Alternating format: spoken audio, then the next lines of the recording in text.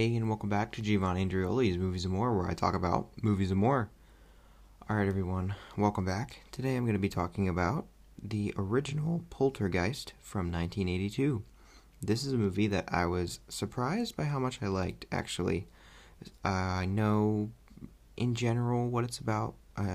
Going into it, I knew that there was going to be a girl putting her hands on the TV, and I knew that the ghosts were communicating through the TV, and I knew about the controversy around whether or not Tobe Hooper or Steven Spielberg actually directed the movie.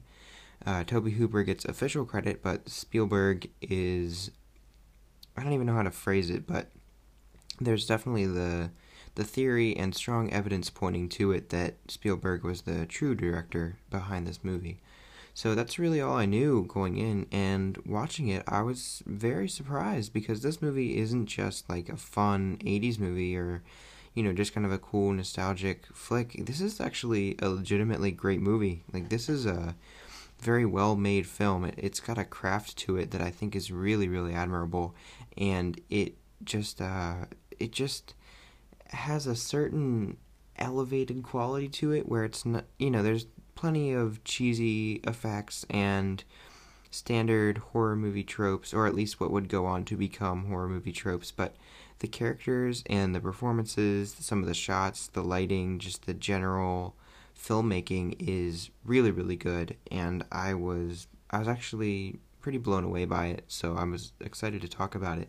It also made me think of a lot of kind of tangentially related topics that I thought would be interesting to tie into the conversation. So let's just get started. Right off the bat, man, did this movie remind me of Stranger Things. Obviously, when people talk about the influences on that show, they're usually pointing out stuff like The Goonies or E.T. meets like It or Carrie. Kind of, Stephen King meets Steven Spielberg is usually the headline. And while that's definitely true, and obviously, down to the font of the logo and the fact that every episode is a chapter, and, the influences, they're definitely wearing them on their sleeves. Like, it's not subtle at all. But I think that this movie is often overlooked when it comes to stuff that was thrown into the melting pot that became Stranger Things. And a lot of the imagery and effects and stuff really reminded me of it, and it just had the general vibe, especially in the lead up to a lot of the scenes where it starts to get legitimately scary and the ghosts start to really start wrecking stuff, and just the whole concept of a child going missing in another realm that's in the house somewhere, and you have to find the gateway, and it's communicating, or she's communicating to the parents through these weird appliances and different non-traditional methods of communication, and they're kind of following it throughout the house and trying to figure out what certain things mean and how they can get her out. A lot of that seemed very similar to parts of Stranger Things and reminded me of Joyce trying to find Will, and the look of the weird sort of hole that kind of forms in the one wall when it's like after they think that they've successfully got the spirit out of the house and mom's taking the bath, and then the thing attacks her and stuff afterwards. The way that kind of looked, like that weird gnarly look, and then the tentacles kind of coming out and stuff, that really reminded me of Stranger Things too. So I thought that was pretty interesting right off the bat, and it definitely made me want to revisit the first season. Not the second or third, Fight Me, but the first one, the only good one. Again, Fight Me. So yeah, that was noteworthy, and I thought that this movie just had vibes of a lot of 80s movies and 80s themed content that made me very very disappointed that the summer was kind of wrecked by everything that's been going on, because there were a lot of movies that were kind of revivals of 80s movies that I was really anticipating seeing, and probably chief among them was the new Ghostbusters movie, which this also had some Ghostbusters vibes. Certain characters kind of just have that look, and then the whole going into a place and using measurements and different tools to try to figure out where the ghost is and trying to classify it. It's not as technical as it is in Ghostbusters. It's not really played for laughs either, but it is, it is similar in certain ways. And seeing stuff get sucked around by the ghosts, and people are like disappearing into different parts of the house and stuff. Like there were certain things that definitely reminded me of that movie, and made me pretty sad that unfortunately I don't think it'll be till next year that I'll get to see it. But speaking of playing stuff for laughs, I think that one of the best things that this movie does is not start out ominous. The credits kind of are, and the little girl being attracted to the snow kind of is. The opening's very silent, so you kind of are in like a you can tell that not everything's totally right, but I think that for a while it does a very good job of keeping those things in the background and making you grow close to these characters, to this family, and the way they talk to one another, and getting to see them interact with different characters. And I like that a lot of it is funny. Like there are moments that are played entirely for laughs. There are a lot of jokes, and the setting is very comfortable. It's very familiar. And I like that because a lot of the time when these movies start, when horror movies like this start, it's ominous right from the beginning, and everything is treated so super seriously, like it's trying to scare you immediately. And I think that the jarring contrast between how happy everything seems and how pleasant this family is when they're all together and everything's normal, that all falling apart and shit really hitting the fan towards the end of this movie, I think it has much more of an impact on you once you've seen what their life could be and should be if everything was going right. And shaking up that status quo in such a drastic way really makes you feel for them more and root for them and try to, want them to get back to how they were. So I really like that, and I think that was one of the best decisions that the movie made. That certainly sets it apart from a lot of similar movies. Um, I so in general, like I said, the craft of this movie is very good. Really, any problems that I have with it are nitpicks. Was thinking of one in some of the early scenes. The weird, creepy yard worker people who are digging up their backyard for the pool. What is happening there? I don't understand why Mom is not at all concerned that these creepy, like 40-year-old people are hitting on her teenage daughter. And I think that it is really weird that that guy just helps himself to their food, which is also kind of a theme in this movie, because then the paranormal investigator people, one of them steals their food too. Like, hey bro, they're paying you, and also this isn't your house. Like, what are you doing? It was so weird. It was like one of the things that caught me off guard, where I was like, does everyone just like have a free pass to eat all their food whenever they want? So that was kind of weird, but yeah, I think that besides weird nitpicks like that, or like moments that kind of stand out as odd, this movie is just in general really, really well done. The practical effects are incredible. Like the idea of thinking through the logistics of how you would make something like this come to life in camera is crazy to me. There are certain moments where, again, a little bit nitpicky, but CGI didn't really exist yet, so some of this stuff is literally just cartoons over the film, like over the frame, and it looks just like that. So it looks kind of goofy, it looks kind of silly. I think it's much more effective if we just don't see it. The weird skeleton hands and like the weird sort of foggy mist stuff that is just clearly animation. Like, it just doesn't look very good, and I doubt it did back then either. And I think kind of just the general look of it, the way it's clearly hand drawn, it has a sort of goofy, like I said, cartoony look to it. So it doesn't seem scary at all. It just kind of seems like a Roger Rabbit type thing with the opacity turned down, Like, it just seems like live action actors and footage interacting with animation. It doesn't seem real, so I think it would have been more effective to just not show it.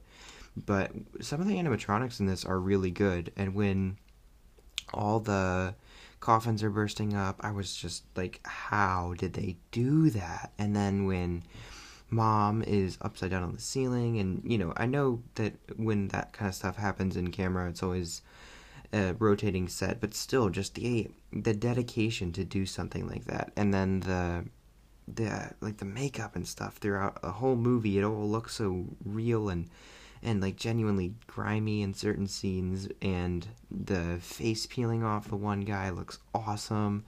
The the meat exploding on the counter, that looks so cool. Like, it all just looks so cool, and I don't know how they did it, but I love stuff like this. I really, really miss when the answer wasn't just to do it in a computer. Like I said, I know that that's an art. I've said it in the past, and I'll continue to say it, but I know it's an art. It's so overused at this point that I don't think that even when you do something amazing, it just doesn't stand out as much, because that's how everything's done now. So going back to this, it's so charming and it looks so good, and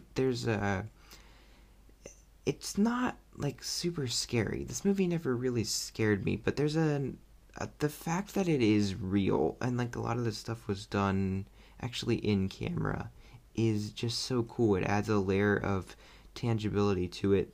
Like, you can really feel it, and I think that really helps, because you don't have the degree of separation that you would have if you were watching something like, I don't know, we'll just say, for instance, the remake. I've never seen it, but I assume that it's probably a lot more reliant on CGI, and you just lack the realism to it. You just lack the grit, I really prefer this type of stuff, even if it doesn't always age super well. It's great. Something's great about it, that it was actually there, and it's so cool to me. Speaking of the filmmaking, though, while all this stuff is good, I love the performances, I love the characters, I love the effects, the lighting. Everything's really, really great in this movie. There is, as I touched on before, some disagreement and debate among the film community about who directed it. Tobe Hooper's name is on the movie, like I said, and he directed other movies. Texas Chainsaw Massacre, that would be his most famous other work, I would say. But there is a lot of differing accounts of whether or not he actually had control. It seems like it started off pretty innocuously. It was, one of his first big budget movies. He went from something like Texas Chainsaw, which is a super grimy, super dirty, like very not produced movie. Like, it was so violent and completely uncensored, because they didn't really have like a traditional studio, and they didn't really have anybody calling the shots. Like, no one was telling them no. And then he finally gets to this this big budget thing, and it seems like it's just a much different environment. And so, from what I can tell, he was having trouble getting certain shots. Like, he just couldn't decide how exactly he wanted certain things to unfold, and it was taking too long. They were going to be running behind schedule. So Spielberg, who is traditionally a pretty hands-on producer, he's got the mindset of he just wants to make every movie that he possibly can, but a lot of the time you just have to prioritize which projects you genuinely want to direct and which ones that you feel like you can take a step back and produce. And there was a lot of compromises like that for him, especially in the 80s, when he was starting to really get to the height of his power. And from what I understand, it seemed like he had to sort of prioritize E.T. over this movie.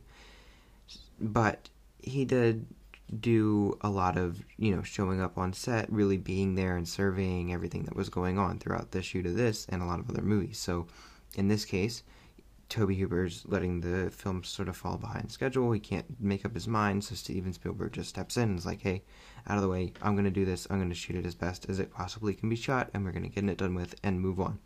And it seemed like that happened a couple of times, and it's possible that it just escalated, and eventually, he'd kind of taken over this shoot. I really don't know what happened, and I don't know if we ever will know what happened. There are differing accounts depending on who you ask, I mean, there's been tons of interviews conducted about this, and certain actors and crew members say, Tobe Hooper, 100%, every scene that we were in, every scene that we shot, Tobe was behind the camera. There are certain people who say that no, it was Spielberg, it was always Spielberg. He would come in every day. He was 100% the director. So it really seems like we'll never know for sure. But my money is honestly on something a little bit more in between. But I will say, I bet that Spielberg, even if Hooper was literally calling the shots, I feel like Spielberg might have been, kind of behind him on that, if that makes any sense. Like, I feel like there's a pretty strong chance that he was the one telling Hooper what to say. I don't know. I'm not making a judgment call either way. I'm just stating what I figure is the most likely scenario, because like I said, Spielberg has a reputation for being a notoriously hands-on director. Hands-on producer. So I don't know. But there are a lot of scenes that have a very Spielbergian quality, and the blocking and the staging and the way actors move through the scenes and the way the camera moves to perfectly frame all the action and all the characters it needs to, it's just masterful, and it really screams Spielberg to me in a lot of scenes. So I don't know. I really don't know, but I do feel like Spielberg probably did at least a 60-40 split on a lot of this. I'm just, if I was a betting man, I'd probably bet on that. But anyway, this is a really great movie. I really loved the characters, like I said. I loved how realistic they were, and how they weren't just like, ominous and miserable from the start. How they were a genuinely happy family and a pretty believable group of people. I love there are so many little touches that just kind of make this all seem really realistic, like the Star Wars toys, and the fact that the son is so into all that, the fact that mom and dad smoke pot just, very casually, and it's not addressed at all, but it's something about them, and it's just, it's just there. It builds characters in a way. It gives them certain things that differentiate them from just standard archetypes in movies like this. So yeah, this is really good, well directed. I don't know who did it, but they did it well. Well shot, well lit. The FX are really amazing. All this was firing on all cylinders, and I understand why it's been spoofed and parodied beyond belief throughout the years. It's definitely really great and really memorable in a lot of scenes. So yeah, I really, really enjoyed it. Would definitely recommend it. If you haven't seen it, it's on Netflix right now, and yeah, go check this one out. It's definitely worth your time. Alright, I am grateful that I have managed to increase my self-control. This is kind of a weird one. I don't really know if it's something that I can be grateful for. I don't really know, but it's something that I'm proud of myself for. I have no idea. This is kind of a weird one, but this movie made me think of it. Weird to me that there were stopping cues. I don't know if you've ever heard that term, but it's like something in a piece of entertainment where there's an end to it, a definitive end, and you can't just keep mindlessly consuming it. That's something that a lot of people lament, the fact that we have lost that as a society, because everything's on demand and we can just have whatever we want whenever we want it now, which is in a lot of ways really, really good. But in some ways, it kind of, it doesn't allow you to be bored or to think of other things to do, and it kind of leaves you in an uncreative mindset a lot of times if you let it. And so in this movie, I was thinking about how weird it is that one time there were, like, at one time there was just a time of day where programmers decided that's it, and they just aired Snow. Like, that's insane to me, because now no matter what channel you're on, something's playing, or you can go watch something on Netflix or something on Prime or Hulu or HBO Max or Disney Plus or Peacock or CBS All Access or whatever. Pick your poison. Like, it's crazy to think that there was a point in time where, it wasn't even infomercials or like random sequels you didn't know existed airing at like 2, 3 a.m. Like, it was just nothing. That's so crazy. So that made me think about how it's good that I've been trying to make a conscious effort to enforce those stopping cues on my own life. I've been trying to play less video games. I've been trying to, if I'm bored, instead of just sitting there and scrolling through Instagram or whatever, just mindlessly consuming, trying to go outside, find something to do or explore or whatever, just like go around and try to appreciate things. So I'm grateful that that is an idea of living that exists. Like, that doesn't really make sense how I said it, but like, I'm grateful that that is something that I've been able to find for myself, if that makes any sense. Like, just that idea, that thought of like, hey, I'm bored, I should just go make myself find something to do rather than just sitting here on my phone. And like, I'm just grateful that I've been able to, kind of be successful in implementing that into my life. So, like I said, kind of a weird roundabout one. I'm not sure if it totally fits the format of how I usually do these, but it is something I'm still grateful that I've been able to achieve. So, yeah, that's what I'm grateful for. Stopping cues. Pretty crazy that was a thing. Like, now, this just wouldn't happen. There's not static anymore. That's so crazy. Alright. This one's running a little long, but hey, there was a lot to talk about. I thought this was really good and really ripe for discussion, so, you know what? Sue me. Before I get out of here, I do want to implore you to go rate, review, subscribe wherever you get your podcasts. You can do it right in app, and it's really, really helpful. And if you know somebody in your life who you think would like this show, please send them my way. Word of mouth is one of the best ways that podcasts like this can spread, so, if you got somebody who's also a huge movie buff, just let them know. If you want to find out about the most recent episode of this show, get my Amazon Prime promotion and get a full list of everywhere you can possibly listen to this show. You can find that all at moviesandmorepod.com, and there will be links to contact me there as well. If you have any comments, questions, concerns, or suggestions, that's all there. It's a really great homepage, landing page for everything that I do here. So anyway, thank you as always for listening, and until next time, they're here. I would say, guys, if you hear something, probably don't go downstairs and check, alright? Not that you do hear something, but if you do, it might be a ghost. Alright, peace.